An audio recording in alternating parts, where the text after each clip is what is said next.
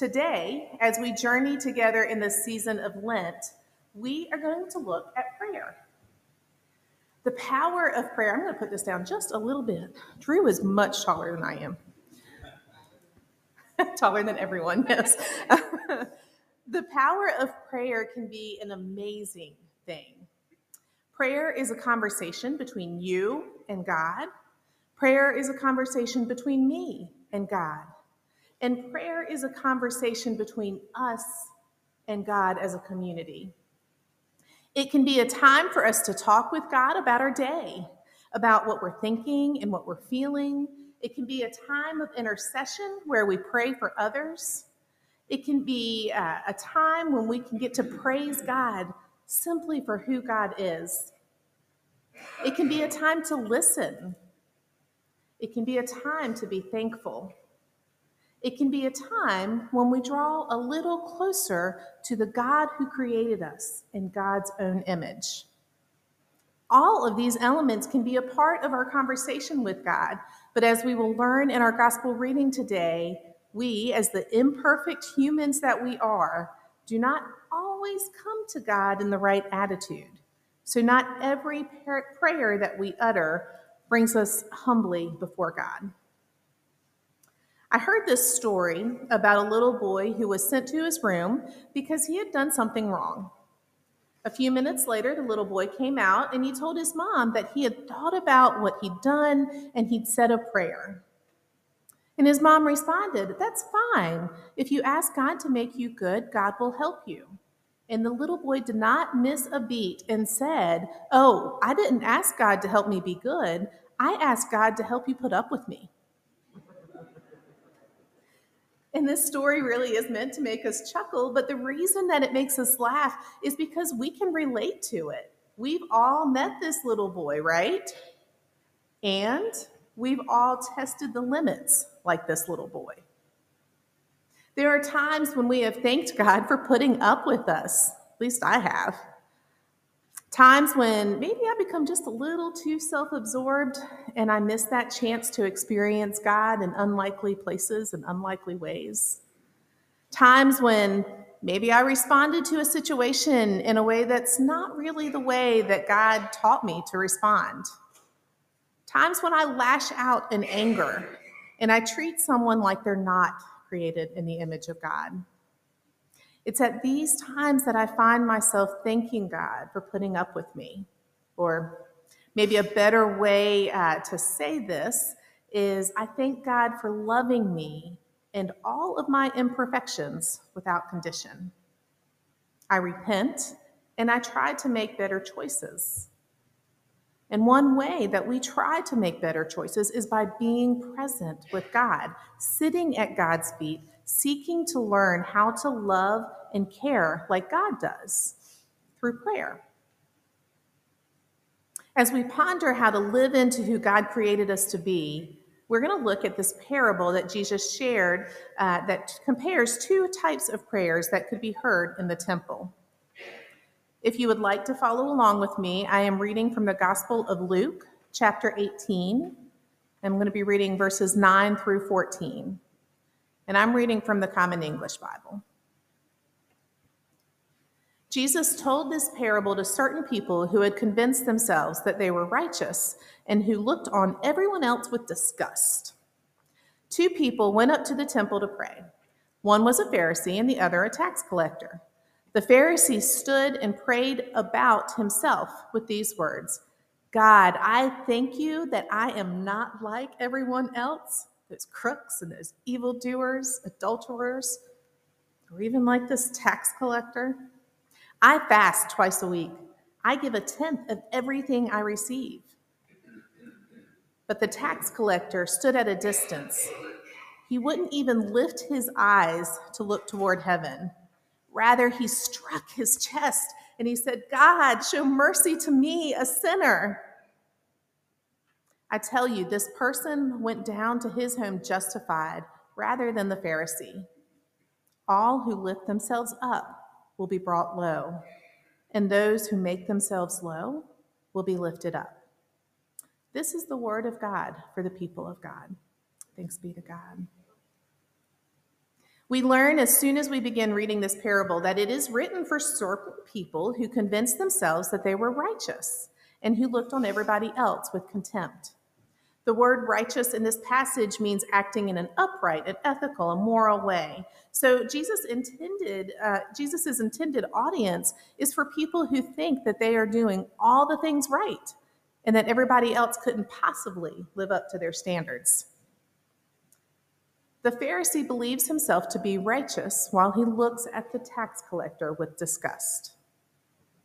Now, we all know people who think that they are better than everyone else, who view the world through their lens of privilege and look down on those who are not living up to their standards, don't we?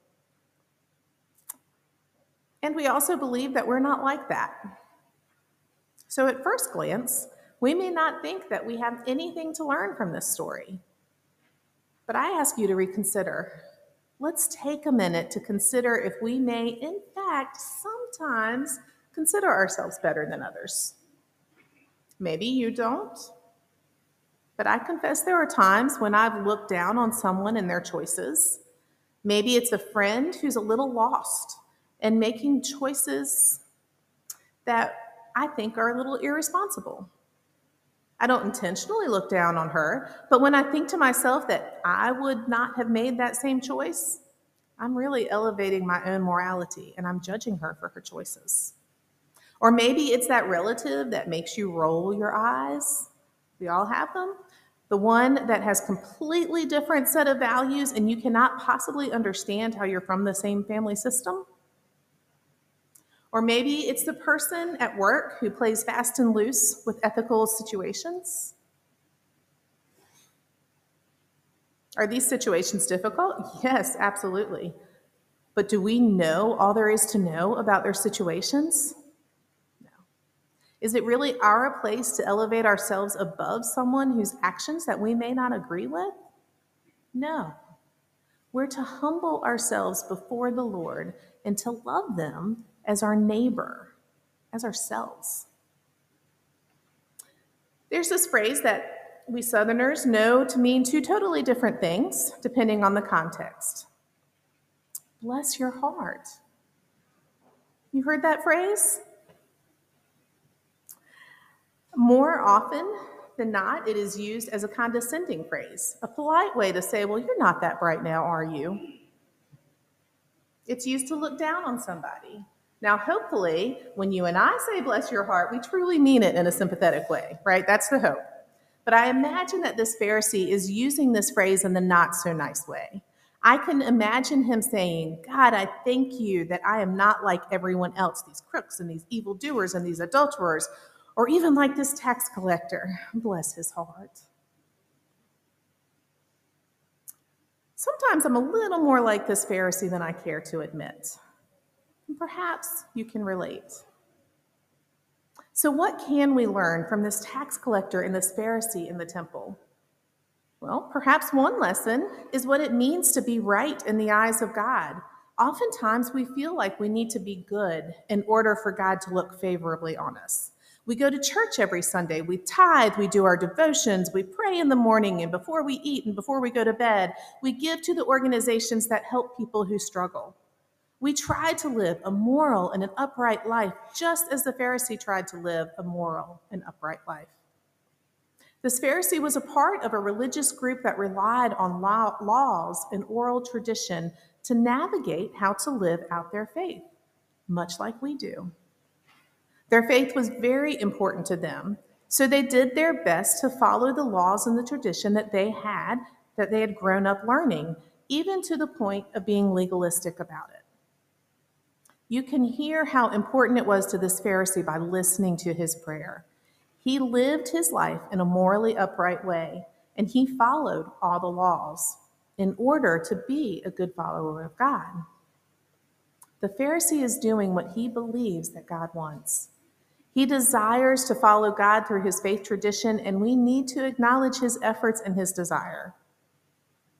Yet, he misses the mark on what it truly means to be made right with God. And that is to humble himself before God.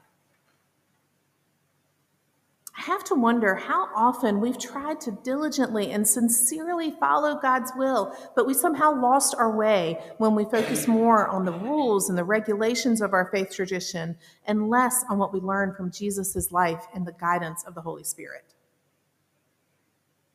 The Pharisee believes that he is right with God in this parable because of his actions. He's not like crooks and evildoers and adulterers and tax collectors. He tithes and he fasts and he follows the religious guidelines of the day. Whereas the tax collector strikes his chest, he identifies himself as a sinner and he asks God for mercy. He doesn't identify how he follows God. He doesn't express in any way how he follows the religious guidelines. And yet he's the one made right with God. Why? Because his prayer is genuine. It comes from his heart. His prayer comes from a place of humility. In contrast, I believe the Pharisee does not pray from the heart. Although his actions are good, they do not come from a place that desires to connect with God in an authentic way, in humility and submission. God wants us to live a moral and upright life. God wants us to pray. God wants us to care for the vulnerable. But if these things are not done in love for God and for God's children, these actions are a resounding gong and a clanging cymbal. 1 Corinthians 13 says, if I speak in tongues of human beings and of angels, but I don't have love, I'm a clanging gong or a clashing cymbal. If I have the gift of prophecy and I know all the mysteries and everything else, and if I have such complete faith that I can move mountains, but I don't have love, I'm nothing. If I give everything that I have and hand over my own body to feel good about what I've done, but I don't have love, I receive no benefit whatsoever. In order to be right with God, we need to come to God with humility and love. In order for our actions to be truly transformational, they must be done in love for God, not love for self. We are flawed, but we are also good, beautiful humans. We are created in the image of God. The tax collector has many flaws. His sins are not named, but we know it was common for tax collectors to oppress people and to cheat them from their earnings. Yet his cry for mercy and his humility as he comes to pray before God, it shows a recognition that he has done wrong and a desire to be better. It shows a love for God. Now, we're not told what happens when the tax collector leaves the temple. Does he truly repent and change his ways? We're not told. But the parable implies that he does because his heart has changed. Relationship with God becomes his focus. He has been made right with God. Jesus tells this parable to show how our attitude should be as we approach God in prayer. But he also guides us in other practices of prayer. He teaches us how to pray by regularly moving away from the crowds and spending time alone with God. Jesus spends time sitting in God's presence without speaking. He just listens. And he spends time sitting in God's presence and talking with God, not at God, with God. Jesus needs that one-on-one time with God in order to live out his days in the way that God calls him. How much more do we need to sit in God's presence one-on-one with God, listening, conversing, learning, renewing our spirits so that we can live out our days in the ways of God?